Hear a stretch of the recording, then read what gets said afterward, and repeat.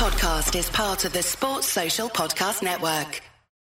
It is the Anfield Wrap on Radio City Talk. Neil Atkinson, Dan Austin, Andy Heaton. We were going to have Melissa ready, but the situation is that the whole Fekir thing, everyone's waiting for it to break. So we're recording this. I'm going to be really honest with you, listeners. We're recording this at 4 p.m. We've hung on for as long as we can before coming into the studio to have this conversation. We expect by the time you're listening to this that Nabil Fekir has been announced as a Liverpool player, but we cannot be certain of that. But we are excited about the prospect of him playing for Liverpool, and I'm just going to start off with the goals. Dan Austin. Hang on, before we go into this, yeah, this isn't the first time we've been in this situation, is it? When was the last time? Oh, there's been tons of times when we were halfway through a show waiting for it. I'm sure Liverpool do this deliberately. I'm sure there's a mould. The needle from Liverpool in regards to our scheduling is ridiculous. Well, that is definitely the case. The last time we did the transfer show, we were halfway through a steak dinner in Germany, weren't we? Yeah, there was that one. Yeah, I remember that one. All across the board, really. We'll always have our Saidi as well. We'll always, that one. There's lots of madness at times around all of this. The good thing about the football matches is that whilst you don't know the outcome of them, you at least know when they're going to happen. The transfers, it doesn't quite work the same way, so we are waiting with bated breath. It might even happen whilst we're chatting amongst ourselves. But what we're going to do, because what we were going to do, and this is why Melissa was coming in, was our season reviews. So they're going to come up where me, Dan and Andy each speak and give our interpretation of the season and what we think is going to happen next with the Reds for 5 to 10 minutes, and we have a little chat about that. And that is coming through the course of this show. So we're going to be talking about last season in a minute or two, but Liverpool look like they're going to sign Nabil Fekir. They look like they're going to do it for over £50 million, though possibly with add-ons, but possibly under 55 million.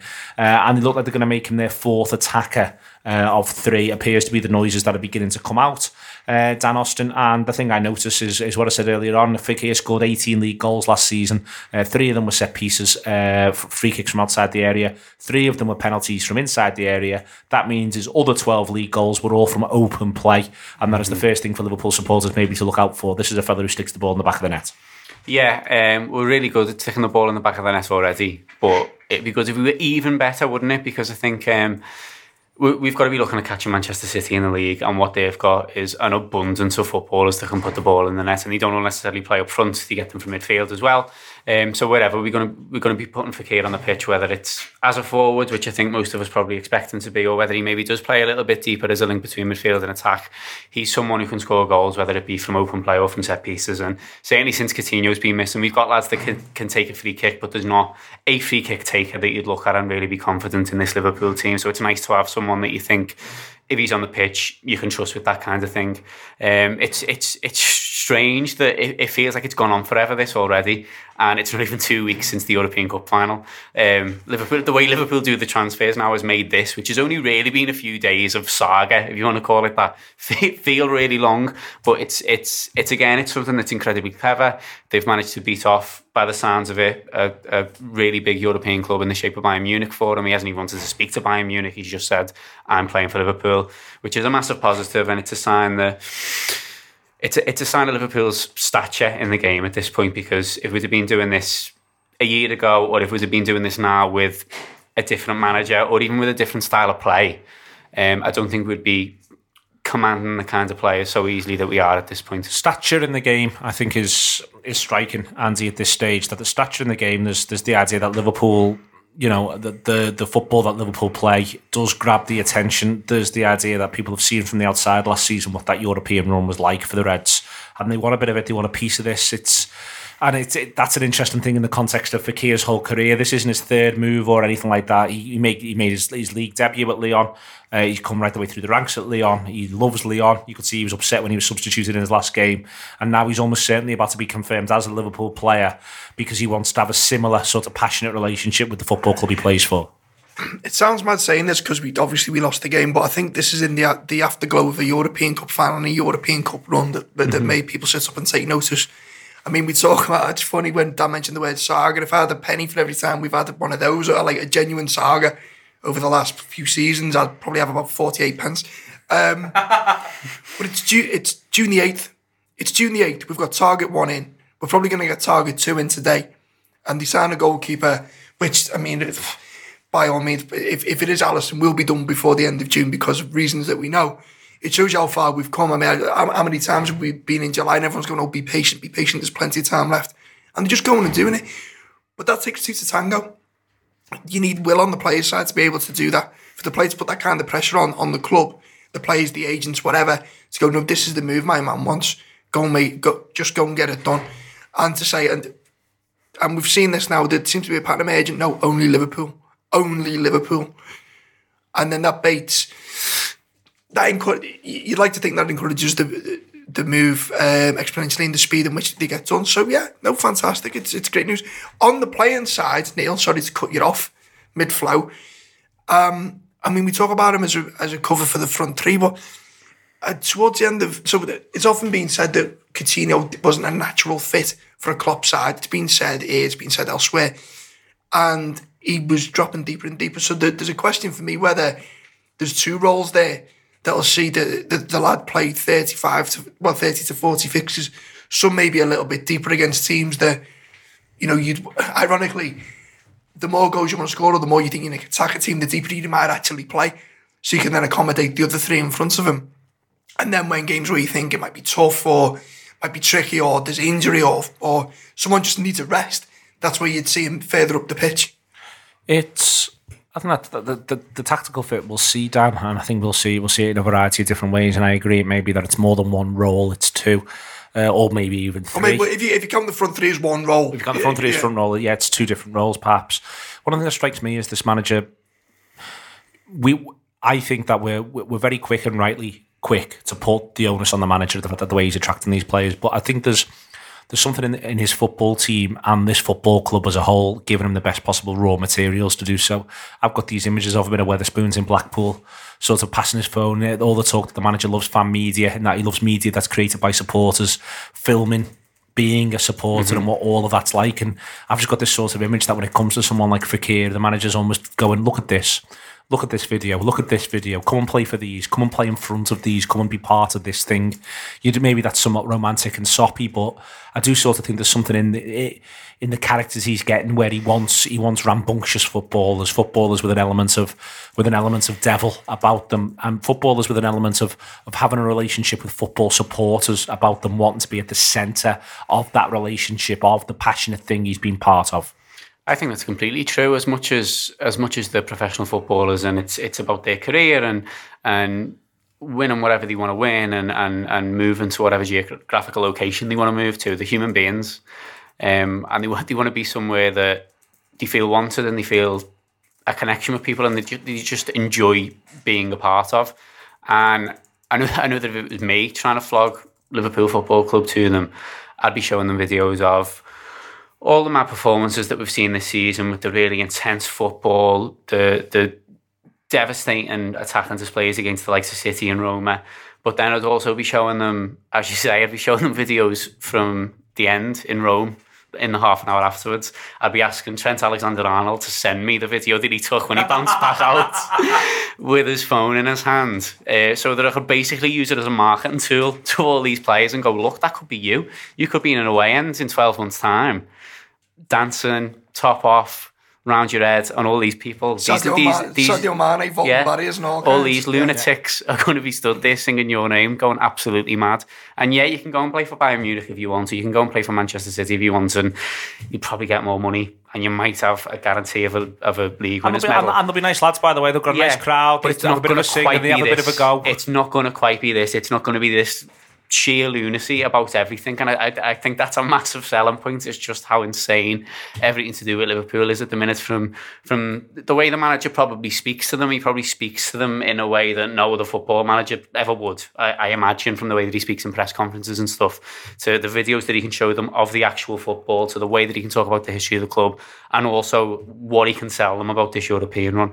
Do you think there's an element as well, the lads he's gone to sign, so you look at Fekir, everyone's talking about replacement Coutinho, Fabinho before him. Do you think there's almost a pitch to these lads going where they can see a clear path to where they fit in, so they're not coming in necessarily to compete with, they can look at the midfield and go, right, I can see how good this team is, I see what it lacks, maybe lacks, and I can see how I can improve that and push them on to just that little bit more. Yeah, but I think that's definitely the case, Andy. I think it's a really interesting point, but I think that's a double-edged sword, in that what that means is that I don't think we've got a manager here who would leave us overstocked, because I think one of the things he's selling is how you can express yourself and play your football, and I think he's got to be true to himself. So whereas I think that United, for instance, can dangle huge wages. I mean, we dangle huge wages, let's be clear, but United's wages can be that bit more on top, so they don't have to sell you the pattern of the idea of where I'm going to play. They sell you the idea of, well, you're going to get weighed in, lad, and you're going to get to play some stuff, and you're going to get to play in front of 80,000. It's going to be great, but trust me, you're going to get looked after. Yeah. And then that's a little bit different when the manager is. So, I'd like us still to possibly be in the market for another really good option for the front four, but there's talk the next one might just be Shaqiri, and that might be the end. So that's a double-edged sword. I'd rather probably be overstocked, if I'm being dead honest. But as I always say, if you have Jurgen Klopp as your manager, you've got Jurgen Klopp as your manager, and you've got to take it slings and arrows. Yeah. I completely agree, and I think you mentioned before about his numbers, the fact that he's got 18 and 12 from open play, and this time, not quite a year ago, but nearly a year ago, we were all looking through Mohamed Salah's numbers, weren't we? And we were saying, oh, if he can just get 19 again, then we'd be absolutely fine with that. Yeah. And then he got 44. And it's not all down to the manager, it's down to his sheer abilities of football, it's down to the lads around him, it's the perfect mix of so many things. But I'm sure Fakir's looking at that and going, I'm already really good, but if I want to be excellent, if I want to be one of the best footballers in the world, that's happened to him there in 1 year. But it didn't even take 1 year. Just by turning up there and playing with these lads and playing for this manager, he became, on this season's evidence, the best player in world football. That kind of thing could happen to me. So this is where I'm curious, because it seems to be a facet of the Edwards model. What have they seen and no one else has seen? So he's already, all right, great, he's already a good player. But to be that decisive to go and get him, and we've seen him with a couple of Liverpool players, what have they seen that no one else has spotted? What analytics are they looking at that no one else is seeing? How can they? What are they thinking they're getting as opposed to what we think they're getting? Using Salah as an example, Mane, Firmino, albeit Firmino signed a couple of years ago. They seem to sign them at that age where they think, right, this is a player at a certain level, and we think he's going to go, and the trajectory is going to go not slightly upwards, sharply upwards. Okay, this is the Anfield Wrap on Radio City Talk. That's us on Nabil Fakir. More on that if it breaks. We're talking back in a minute or two. We're going to be talking about the season just gone, our season reviews. It is the Anfield Wrap Radio City Talk. So what we do on the Anfield Wrap every single year is we work through our seasons, our season reviews, and we have conversations about them, about the seasons just gone. We've been doing them throughout the week. We did them on our free show on Monday. And someone speaks for about 5 to 10 minutes, and then we have a little chat about what they've said and ask a couple of questions about it. So across for the rest of this show, we're going to be doing that, looking back on the season that's been. Dan Austin's going to go first. After 7 o'clock, you'll get Andy Heaton, and I'll wrap it up towards the very, very end of the show. But Dan, your views, your feelings about Liverpool 2017, 2018 and where it leaves us?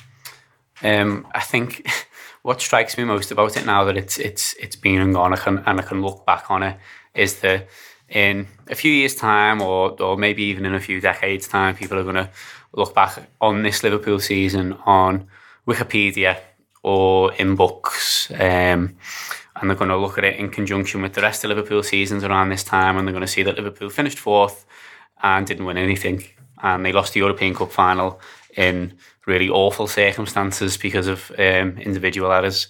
And then they're going to ask me about it, and I'm going to tell them that it was absolutely my favourite Liverpool season that I've ever seen so far. Anyway, just because I've absolutely had the time of my life following them, and it's because of so many different things. It's just felt like the perfect combination of everything. Certainly, in my Liverpool supporting time, it's the first time that it's felt like everyone's pulling in the same direction, both on and off the pitch, in terms of the staff, the owners, the supporters and the players. It's the first time that I've really properly identified with them, and we mentioned before about Trent coming back out and the half an hour in the Stadio Olimpico afterwards, and that's definitely my favourite moment in my Liverpool supporting career. Nothing has ever quite felt like that, and it came after a 4-2 defeat in a European Cup semi-final, so it shouldn't make any sense. But so much about this season doesn't make any sense, and that's what makes it so special. If you look at the league season, and I've not really thought about the league season for a long time because it's just been second fiddle. Liverpool have been sort of comfortably in the top four, and you've not really had to worry about it. But I was thinking about it yesterday, and there was no real big moment in it apart from the City game, the 4-3. The rest of it, our record against the top six wasn't great. We beat Arsenal at home, didn't we, in August? And aside from that, against the top 6 plus Everton. We didn't actually win another one. If you compare that to the City season before. Yeah, as I said, City at home. Yeah, so it's only them two, which if you compare to the season before is the exact opposite. You had loads of really great individual moments, but there wasn't this kind of overarching thing. So it's been purely about the European run. I think I'd probably have a very different view of the season if you'd asked me how excited I was by it or how much I was enjoying it in January, February, because there hadn't been that experience, that sense of adventure, which is essentially what I'm in it for. It would have made a really big difference if Liverpool had won the European Cup, obviously, because we get to add it to all the statistics and we'd get to, follow the bus around town celebrating it, and we get to just shout about it for years and years to come. But me ending up on a bus to the other end of the continent is what I'm in it for, regardless of the outcome. Obviously, I would prefer the positive outcome, but it's the being there, it's the sharing that experience with your mates and feeling part of something. And there's so many people across the course of this, the latter half of the season, and especially at European games, who have made a really bizarre bond with. I was stood in the main stand next to the same two fellas for every European Cup game, and I've got no idea what the names are or where they're from or anything, but we've gone absolutely mad together after about 30 goals in this European Cup run, and it's a really weird thing to be able to share together. And we did the same in Rome. I saw all kinds of people there that I just know the faces from the match, and you let on to them, and you just have this really strange relationship with them, which to people outside football and probably outside Liverpool Football Club would make absolutely no sense. But it does to us, and that's the kind of thing that I go the match for.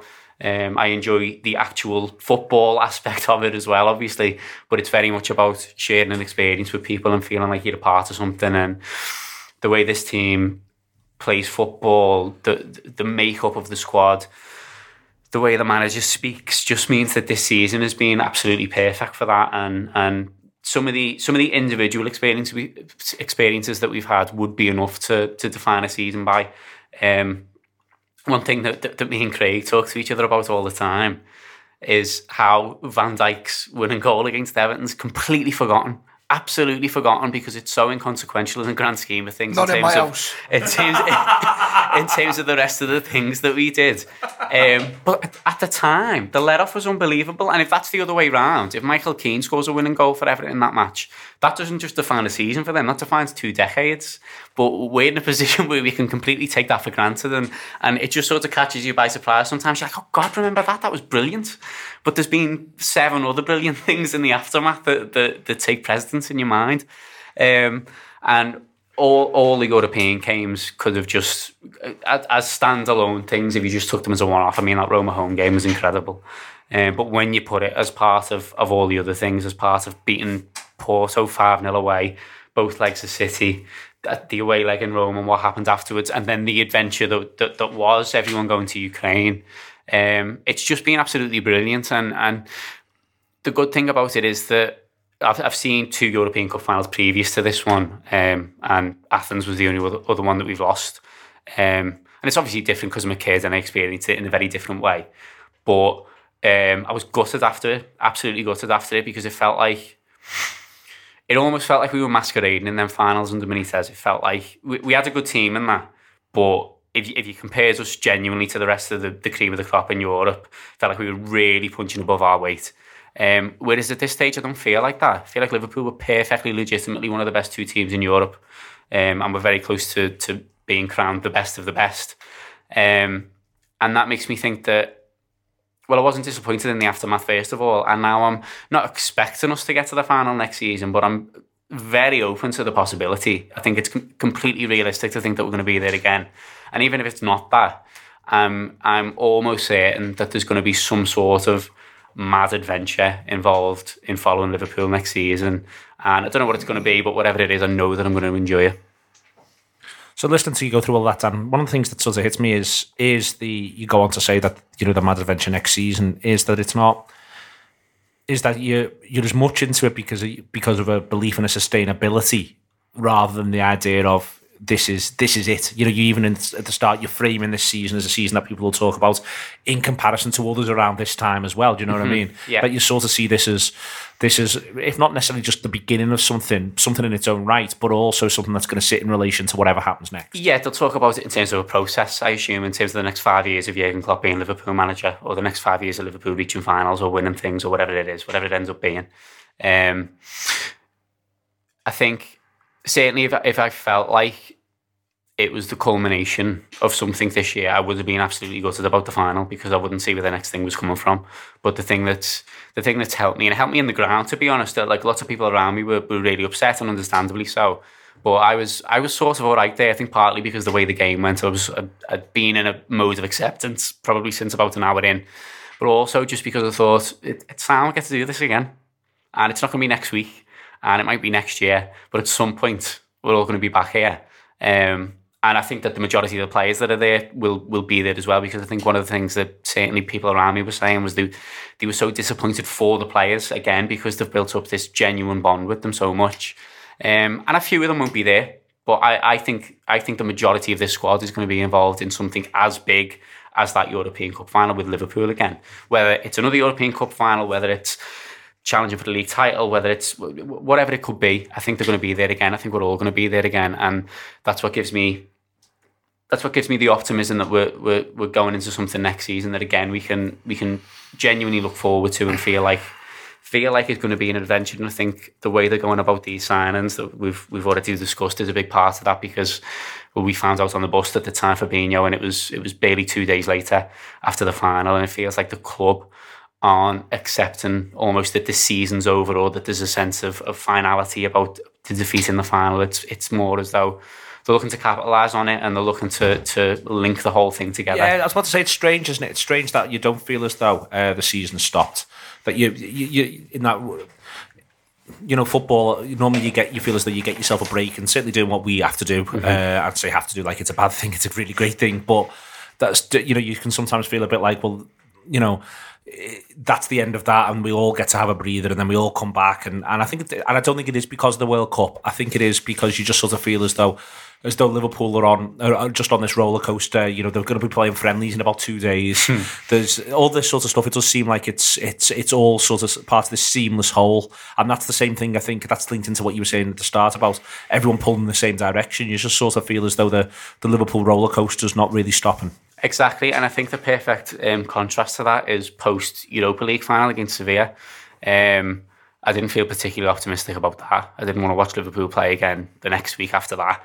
It didn't feel like a big mad adventure where we were all having a good time and pulling in the same direction. And that had the tools to be like that, because it had the run. We knocked United out of the Europa League. We had Dejan Lovren's big winner. Exactly. We had all similar things to do with this, but it just didn't have the same vibe about it, the same aura about it, because at the time it wasn't really his team, so to speak, because he hadn't had a full season with them. They were playing football that is not even recognisable compared to what it is now. I mean, we were putting Benteke on and stuff in that final, weren't we, to try and get a goal and stuff. So the difference in what essentially is an incredibly short amount of time. I know that 2 years can feel like a very long time when you're following a football team, but it's not in reality. Is incredible, and it's a massive cliche. And at the time, I wasn't that into it as a phrase, but the whole doubters to believers thing has really happened, and a big part of I think why I've been so into it this season is the fact that I'm stood in that away end in Rome, and I'm stood in the ground in Kiev, and I'm looking around, and loads of the people in there are my age. And I know that shouldn't be what it's all about, and there are plenty of people that are maybe one generation older. There are plenty of much older people in there as well.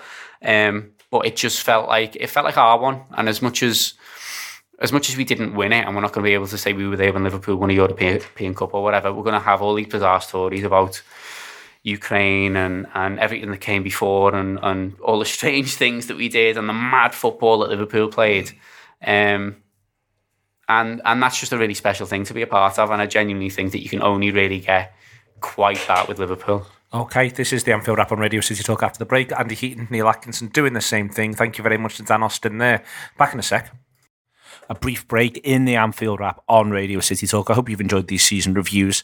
Going right the way through with the season reviews, and these are the last ones that we are doing. We would have had Mel ready in today, but for the chaos, I mean, she might now still make it. I'm pre-recording this, but I don't think she will. The chaos around this Fekir signing, which has got her up the wall and trying to sort stuff out. So it's a shame not to get Mel. Maybe if we can get some time next week, I may well chat away with Mel and do that last little review, because it's always great to get her take on things and how she sees Liverpool going forward as well. But this little segment here, as you know, is our Reds Bet segment. Reds Bet are partnering with the Anfield Wrap right the way through this year. I'm really pleased to partner with them. What they're looking to do, and it's interesting that I'm talking to you today, but what they're looking to do is to work with supporters groups. Reds Bet obviously focuses on Liverpool. Fans Bet does other things as well. And it's noticeable that there's been shifts today from the Labour Party on the issues around safe standing and rail seating ahead of the debate on the 25th of June. As part of that, Fans Bet worked with Shrewsbury Town in order to see Shrewsbury's safe standing area come to fruition, rail seating installed in Shrewsbury earlier this year. That's an example of the sort of initiative that Fans Bet and by extension Reds Bet want to be part of at football clubs across the country. Reds Bet want to be part of supporter initiatives around Liverpool related matters, and more stuff's coming to fruition on that, and hopefully we'll be able to talk about that soon. If you do gamble, or even if you want to play fantasy games with them, more than available to do so. We aren't, as part of this relationship, looking to convince people to take up gambling. That's not what it's about. We want people to be gamble aware. We want people to gamble responsibly if they do choose to do so, and if they don't, that is absolutely fine. But currently on the Reds Bet site, there is a World Cup fantasy game which you can enter, and there is a prize pool for that of approximately £25,000. So do feel as though you can take part in that if you would like to. And as I said before, we are indeed proud to partner with them throughout the entirety of 2018. We feel as though it's gone well for us so far. We hope it's gone well for them, and we hope that it's not too intrusive for you. But this is what we're doing at the Anfield Wrap this season. So it's redsbet.com if you do want to get involved. As I said before, you've got to be over 18. Do gamble responsibly if you are going to. And there will be more and more on the initiatives that are happening across the country, and specifically as they come to fruition for Liverpool supporters as well as the year goes on. I'll get you back over now to us chatting away about 18-19, having opened the show all too excitedly around Nabil Fekir. The Reds very much feel as though they're on the march. Welcome back to the Anfield Wrap on Radio City Talk, looking back across the course of the season. We talked about Naby Fekir at the very start of the show. If you've missed that, you can listen to this as a podcast, theanfieldwrap.com for all of that. But we are going to move on with our season reviews. We've got Dan Austin, he's done his. Andy Heaton's going to step in now and talk about his experience of 17-18 as a Liverpool supporter. How'd you follow Dan Austin? That was brilliant, wasn't it? You know what I mean? It's absolute business. I feel a bit like Bill Kenwright at the Chairman's Dinner here. You know what I mean? 17, 18. I don't want to do chronologically. I just dip in and out, but I feel like there's been an awakening somewhere, and an awakening, and it's been said pretty much by everyone. I think I'm sure is being driven not just by, primarily by things on the pitch, but driven by the young lads and girls who've got involved with Liverpool Football Club this year, and it's felt like a journey. I know Dan eloquently stated about the mood post Basel compared to the mood post Kiev, and I think it's because there's a sense of momentum about Liverpool FC, and I think you could even argue that the season also was almost 2 seasons in one. I think the Liverpool team that starts the season is a completely different side altogether to the one that finishes the season. I think that's aided and abetted this momentum that we're talking about, in so much as you could see them growing on the pitch so much and learning and finding themselves all, in a sense. We started. The first game Watford was 3-3, and it was kind of your best and worst fears combined. And who could have known Salah got his first goal? Who could have known that would have been the first of the 500 million that he ended up scoring, which was mad. And then, then that's kind of dulled a little bit the fact we conceded 3 again in circumstances that you go, oh, here we go again. Liverpool conceding a last minute set piece. No, going to be one of them, is it? But then we saw flashes of what was to develop at Arsenal. At the first home game, I thought we were fantastic. I don't know how much that was down to Arsenal being Arsenal as they've been at Anfield. I'm not knocking Arsenal, I think they're a fine side, but away from home, I think we've had their number for a couple of seasons now. Yeah, and then it was kind of frustrating though. As was pointed out earlier, we tended to put teams that we should be beating away, which was unusual. And then again in the big games, we didn't really have another big result until, as you said, the City at Anfield much later in the season. But there was all this. There was a sense that the team were enjoying the football, and especially post. I'm going to fast forward a bit, especially post Newcastle. I think Newcastle was the only time that I felt a little bit frustrated with everything. That I felt like the momentum was slow. The only time momentum seemed to slow, or we seemed to get a bit turgid, was the draw at Newcastle. It was we were making defensive mistakes. The whole Coutinho thing was building up again, and what a goal he scored that game, by the way. Yeah. Out of nothing. I think that's possibly maybe his best goal in the Liverpool shirt, because it was one of the only performances. Well, not one of the only. But Coutinho generally played well when we played well. We were turgid that day, and it was a game-changing goal. I think that's something that he added to his locker towards the end of his career, which maybe was noticed by Barcelona as well. I mean, it's talking about goals that affect games. And then post Christmas has just been wild, hasn't it? It's just been fantastic. I really enjoy it. I mean, I enjoy going to football. I know, Neil, you say I don't enjoy football, but I do. Only when I'm drunk and in the mood. But no, post-Christmas was the most fun I've ever had. Well, not the most fun I've ever had, but one of the best seasons I've had as a Liverpool fan. Genuinely getting up, looking forward to going the game. The whole experience of going the game, as has been said, I think it's been, the season's been the return, and disagree with you on the nod and the wink. You know, that little swagger that's just kind of returned. And I said, you let it on to lads who you don't know their names, but you know them, and they know you. And it's the little nod and you wink when you see them, and it's the unspoken of, boss, this isn't it? Boss, this isn't it? And then you fast forward to, Porto away, who could have known? I think that's when it explodes. It was already good. We were already having a great time. And then Porto away, it's absolutely lashing down. And you think, where's the sun? It's been miserable. Oh, I don't know about this. And then everyone kind of, I gotta say, I'm repeating, so they found themselves, I think the team, a penny dropped in the team and a few of them, where they're like, actually, we're all right. We're okay when it works.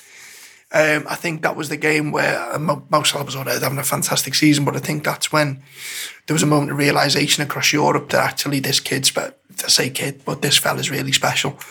And then you bounce out of Porto, and I don't think, especially on as the European campaign took more precedence, I don't think there was a moment's rest up until the final whistle at Kiev. And look, I'll say,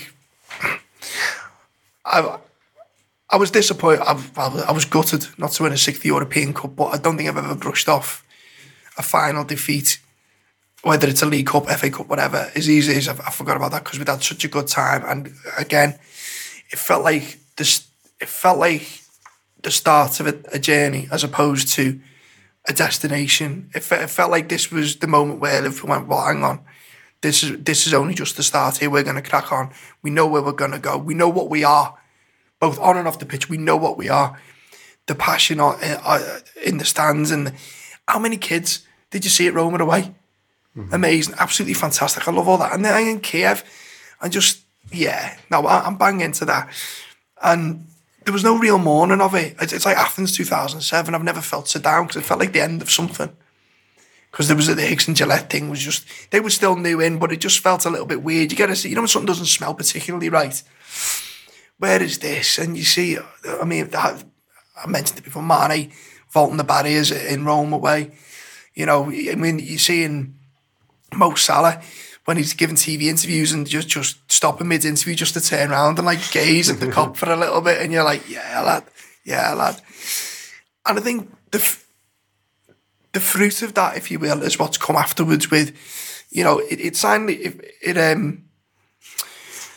finally feels like we're dining at the top table for the first time in a long time, European football. It doesn't really feel like we're hanging on the bootstraps. So, even the sense of how we've done with transfers, or people coming in, all right, fair enough, Barcelona signed Coutinho, but it doesn't feel like we're servile to anyone anymore. It feels like we've put it...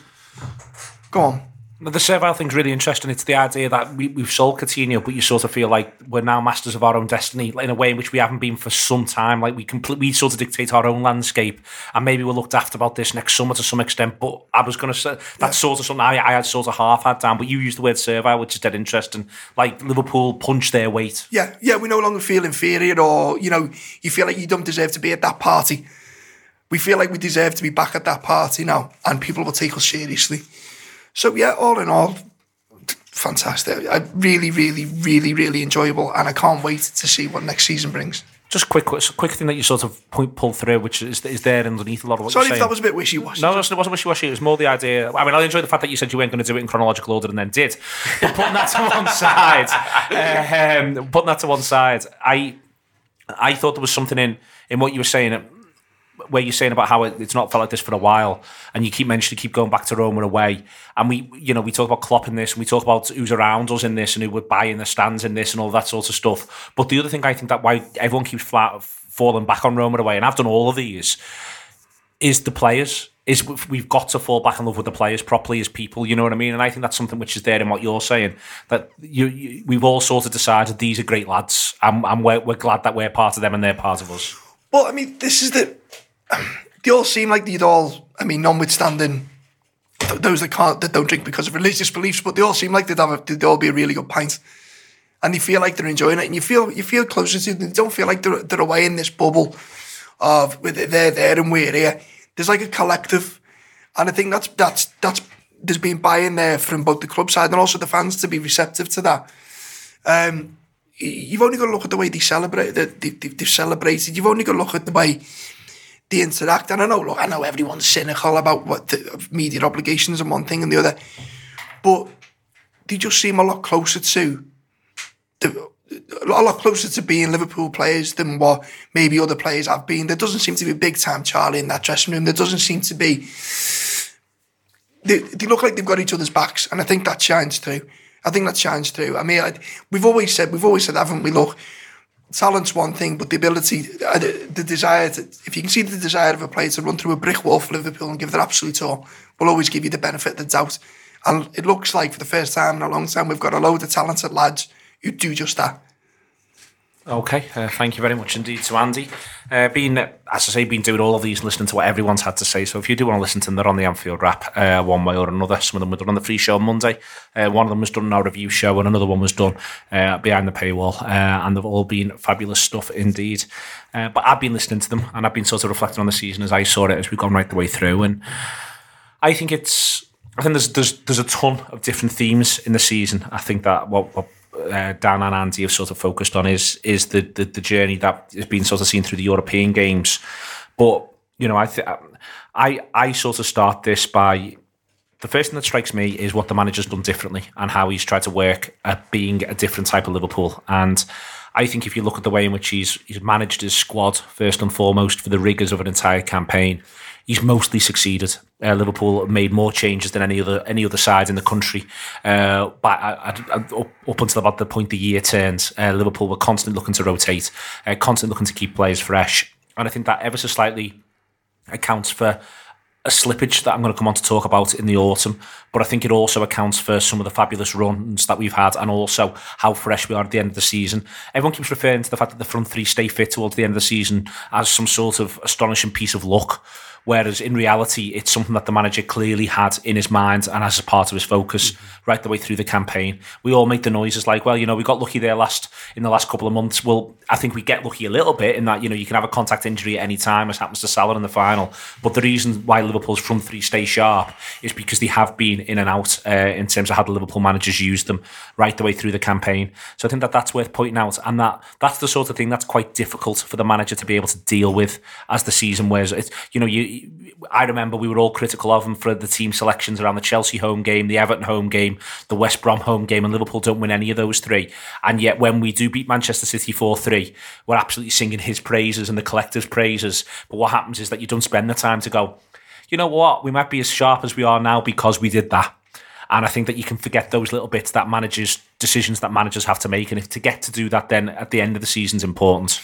Yeah, no, 100% on the manager thing. And I just, one thing I forgot to leave out when we were talking about it is for every negative the minor negative moments that you look back on now, how many times this season have you gone, wow?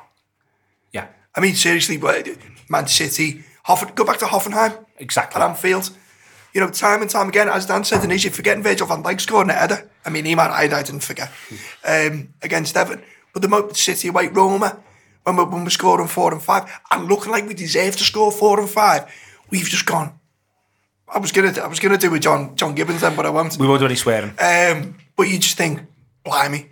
And I think that's massive, and I think that comes through all the way through. That But the players see that as well. That's what I'm saying, Neil. The players, that happens with the players' minds as well. They get to buy into it, and I think that you see that right the way through. And that's why the bit of the season that I'd focus on, and the bit of the season where I think you can look at this manager and say he's really earned his money, actually comes after those Everton West Brom games. On the 17th of December, we beat Bournemouth 4-0, and then on the 14th of January, we beat Manchester City 4-3. And between them, we have the 3-3 at Arsenal, which I'll come back to in a minute, the 5-0 against Swansea, and then the 3-2-1s back to back in a week. 2-1 against Leicester, 2-1 against Burnley, 2-1 against Everton, where Liverpool score goals in the last 15 minutes of each of those 3 games and win them 2-1. And throughout each of those games, well, certainly against Leicester, they play some decent stuff, but they also show tons and tons of battling qualities. And when you look at the season, that's a little bit of the price of being able to having to rotate when you maybe haven't quite got the strength and depth you'd like to have, when players like Oxlade-Chamberlain aren't used to what you're doing. That's where Liverpool see the benefit. And what I think is important, and what I think you get to see in that run especially, is the way in which the side reacts to a certain type of adversity. So the 4-0 against Bournemouth is followed up with a 3-3 against Arsenal, and a 3-3 against Arsenal where we were much the better side and should have run away with it. Mm-hmm. And it's a couple of errors that sees it go wrong, but they bounce themselves back, they dust themselves off, and 4 days later they do a 5-0 against Swansea. And I think that just tells you the story of what's in there and what's in this side. And then they have to come back when behind for a long time against Leicester, and they get 2 equalisers against them against Burnley and Everton, and they find a way through and they pull it out. And then there's the game against Manchester City where, yes, they go 1-0 up, but then it's 1-1. And then they play that 20 minutes of football after the break against Man City that Man City can't live with. And they've done all of that right the way through. And then the next thing that this little run tells us, I think that's really important, is that they then lose against Swansea. And it's things like that they're going to have to look at and address. And I understand why they lose against Swansea. I understand it was a funny period of time and it was a long break, but they pull it out the bag. Later on in the season, they come back round. But when they do lose against Swansea, I think it's a blow to everyone because of the extent to which they were on the march at that stage of the season. And it's a horrible, trappy game. And I think that's something that, again, to learn from is that I think the manager's learned a great deal since he's come to Liverpool as already a man who knows far more about football than any of us. But one of the things he's had to learn is the rhythms of the English game and the way that Christmas takes a certain toll on you. You can see him making all of those decisions earlier in the season to be as strong as he can for what's going to happen at that stage. You see him, for instance, decide to start the season really strong. We win 4 of our first 5 games, and it's only a late goal against Watford that hurts us. But I still think there's a couple of little bits where, having small solutions to exactly what you do, and I think he's working on that currently in the transfer market, is that how you keep fresh, how you stay alert, how you get to be absolutely tip-top, and what you're going to have to do. And I think on the whole, I think the manager has got a bit of an advantage on a lot of his contemporaries, with the possible exception of Mourinho, but I even think not Mourinho, because the manager's worked against Pep Guardiola when Pep Guardiola's been the manager of a dominant side. And he's worked against that dominant side when he hasn't had Leo Messi. So when he hasn't got the best player in the world and all of his Pep Guardiola-ness, he's just Pep Guardiola. And I think that the manager himself, and he started to make noises about it in the autumn, saying, you've got to be able to enjoy this without winning the league. He knows that that's the job at Liverpool, that's what we brought him in to do, to try to win us the title. But he also knows that there's going to be some seasons where City can just get 100 points and we can have a bit of bad luck, and we're going to be playing catch-up. And I think he sort of accepted that and understood that quite early on as part of his process. And I think he knows, though, and he's trying to build us into a side that can get 90 points. And I think that he's the first Liverpool manager to genuinely target a squad and a side that can get 90 points. And I think you see that right the way through the season. I think you see it from the way in which he grabs Christmas, from the way in which, you look at our run there. That's an astonishing run from the 17th of December until the 14th of January. In all of those games, to only lose a weird one, to not win, to only fail to win a weird one against Arsenal. That's an astonishing achievement, genuinely is. And it's interesting that you didn't really want to talk much about the domestic stuff, Dan, because I very much do, in that I think that the first half of the season's dominated by him putting us in a position domestically to do the business, even after a ropey September, October. And then the flip side is then being able to put the hammer down in Europe, because we've got the domestic stuff under control. It's not perfect, but it's under control and we know where we are. And that's how he's able to do it. And to take that right the way back, to September, because it's important again to reflect on when we were all feeling down. I'll let people into a small Anfield Wrap business secret, which is that the day there was the greatest number of manual cancellations was after we got beat 2-0 in the League Cup by Leicester. People who subscribed to the Anfield Wrap and pay us money. How weird that? They just got fed up, didn't they? People just got fed up because we got beat 5-0 by Man City, 2-2 draw with Sevilla, 1-1 draw against Burnley, and then we got beat by Leicester in the League Cup, and people went, I've had enough of this. And genuinely, it's true. It's a really strange thing that happened, and we've sort of noted it since. But isn't that the momentum thing, though, Neil? I think it is the momentum thing, Andy, and what I also think is it makes sense. And people were hurting and they were sore because they felt as though the season was going off track. And, you know, all the way through that, Klopp kept it on track. We then beat Leicester in the league, but even then we didn't win another league game then so we beat Leicester on the 23rd of September, and we didn't win another league game until we beat Huddersfield at home on the 28th of October. And whilst we put 7 past Maribor and we'd look good in patches, you know, that is what he's got to address. If you look through the rest of the season, it's an astonishing season, and it isn't as simple as the 2 defeats against Man City and Tottenham, which is the way we've talked about it in hindsight. Well, if it wasn't for the 2 defeats against Man City and Tottenham, no, that period as a whole between Man City and Tottenham, we failed to beat Sevilla, we failed to beat Spartak Moscow, we failed to beat Newcastle United, we failed to beat Man United at home, we failed to beat Leicester in the League Cup, we failed to beat Burnley. And that whole period is the period where, you know, when he's sitting down with his team and when he's doing this thing that we're doing now, I'd like to think that's what he's thinking about, because the rest of the season, the game against, for instance, West Brom when we get beaten in the FA Cup, it's just mad. And he can say that's just a bit mad. But it's... Remember, we spent like 35 minutes not knowing what was happening because the game getting stopped and no one was in a position to tell us what was happening. Yeah. It's like, the scoreboard's changed. Not sure why, but someone's got a goal for some reason. Trust me, you weren't watching a drunk in a pub in Dublin, mate. It was absolutely crazy stuff. But I think that's where, you know, when you're doing this, you can accept the idea that, listen, next year... You got beat this year 2-1 at Old Trafford. Next year you might win 2-1. It might be a tight game and you might win 2-1. You might have better players. They might have a certain couple of injuries that work against them and work for you. But I think if you're the man who's running this football club, you're looking at that run in September and October and saying, how do we ensure that doesn't happen again? And I think that's absolutely massive. But I think the other part of it as well, though, is, and it's again interesting what Dan was saying about how he felt that we weren't masquerading at the end of the European competitions that we had. And I think that's because this is a manager who does so much of his work in pre-season and on the training ground and in preparation and in building. It's not being tactical, it's being very tactical indeed, but then letting the players go and put the plan in place and executing it. Whereas when you say masquerade, and I sort of know what you mean, and that you sort of felt there was a bit of Benitez being magic. Yeah, that was getting us through at that time. Whereas I think Klopp is as magic as Benitez. It's just that the magic is all in the prep.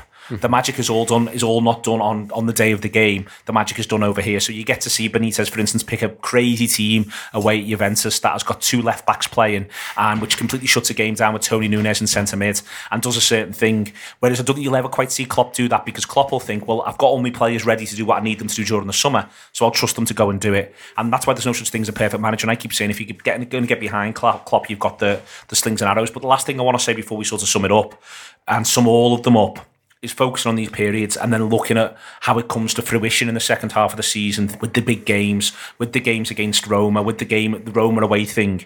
The manager, when he came in, everyone said he's really, really demonstrative and he's a huge personality. And I think he's been a huge personality, but I think he's also, we've also seen him maybe rein that part of him in. And I think he's trying to do all of that through his players. I think he's made up when he sees Woodburn and Alexander-Arnold bouncing around on their own in front of the supporters. Mm-hmm. I think he wants that he wants this Liverpool, but he wants it to be his players as Liverpool. I think he doesn't want it to be about Jurgen Klopp in terms of it's Jurgen Klopp front and centre. And I think that's been a bit difficult for us to deal with at times, because we focus so much on our manager at this club and we thought we were getting the massive manager who gave us all of that demonstrative stuff and gave us all of that big one, and we got to live that journey with him. And I think that's there with him, and it's there with him when you see him drunk at 6 a.m. and all of that sort of stuff. I think he's that guy, but I actually think he's been trying to channel it as much as possible through his players, and I think that's a sign of him becoming more mature, because I think that we've talked this club down too much. And the way I'm going to end this is to say we've talked this club down too much. Liverpool's aim should be to be the biggest club in the world and the best club in the world, and to be the biggest and best football club in the world and the most successful. And that should be Liverpool's aim. And I think that's Jurgen Klopp's aim. And I think that Jurgen Klopp has gone from the step last season, where over the last 12 months, where he's gone from a manager of a club who, like Dortmund, who are plucky underdogs who are going to leave one on you, to realising that the only way he's going to be successful with Liverpool is to treat Liverpool like a massive club, spend £75 million on a centre-half, not pull your punches, go out and dominate the transfer market across the following summer, understand that you've got to be able to recruit these lads and coach the ones who are already there, make all of that work for you, and absolutely stand your ground and say this is what Liverpool is. And I think he's gone from being the sort of manager who's very much running down the touchline and jumping in the end and all that sort of stuff.